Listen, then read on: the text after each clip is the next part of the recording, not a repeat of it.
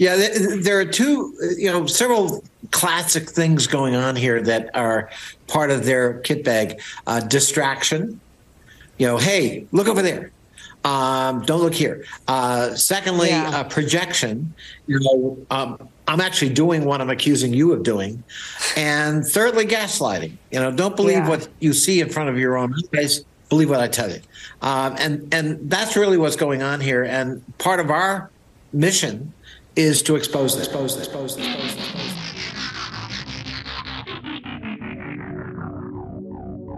Hello and welcome to What the F*** Just Happened Today, your essential guide to the daily shock and awe in national politics. I'm Joe Amditis. Let's get to it.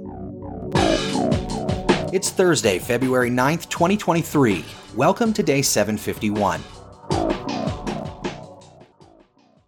The Chinese spy balloon carried antennas and sensors for collecting intelligence and communications. The Pentagon, State Department, and the FBI said China's military-led spy balloon program was part of an effort to surveil more than 40 countries across 5 continents. While still in the air, American U-2 flybys captured high-resolution images of the Chinese balloon, which showed that it was equipped with multiple antennas to include an array likely capable of collecting and geolocating communications, which were clearly for intelligence surveillance and inconsistent with the equipment on board weather balloons. The manufacturer of the balloon has a direct relationship with the Chinese military. The House of Representatives, meanwhile, passed a resolution condemning China for its brazen violation of United States sovereignty. The resolution passed 419-0 after House Republicans initially tried but failed to symbolically rebuke Biden's response to the balloon. The measure also calls on the Biden administration to provide additional briefings to members of Congress surrounding the balloon's entry into U.S. airspace and the decision-making process involved in shooting it down. Meanwhile, Russia suggested that its U.S. relations are in a state of unprecedented crisis. Russia's deputy foreign minister argued that the U.S. supplying Ukraine with weapons leaves no room for diplomacy and has driven them into a deadlock. He also blamed the United States for the explosions that damaged the Nord Stream pipelines and threatened unspecified consequences from Moscow for the disgusting crime.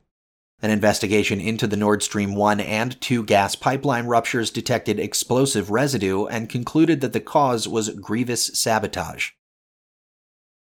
North Korea, meanwhile, displayed nearly a dozen advanced intercontinental ballistic missiles, reportedly enough to overwhelm U.S. missile defense systems. Images from state-run media show North Korea's military parading at least 11 Hwasong-17 intercontinental ballistic missiles down the streets of Pyongyang.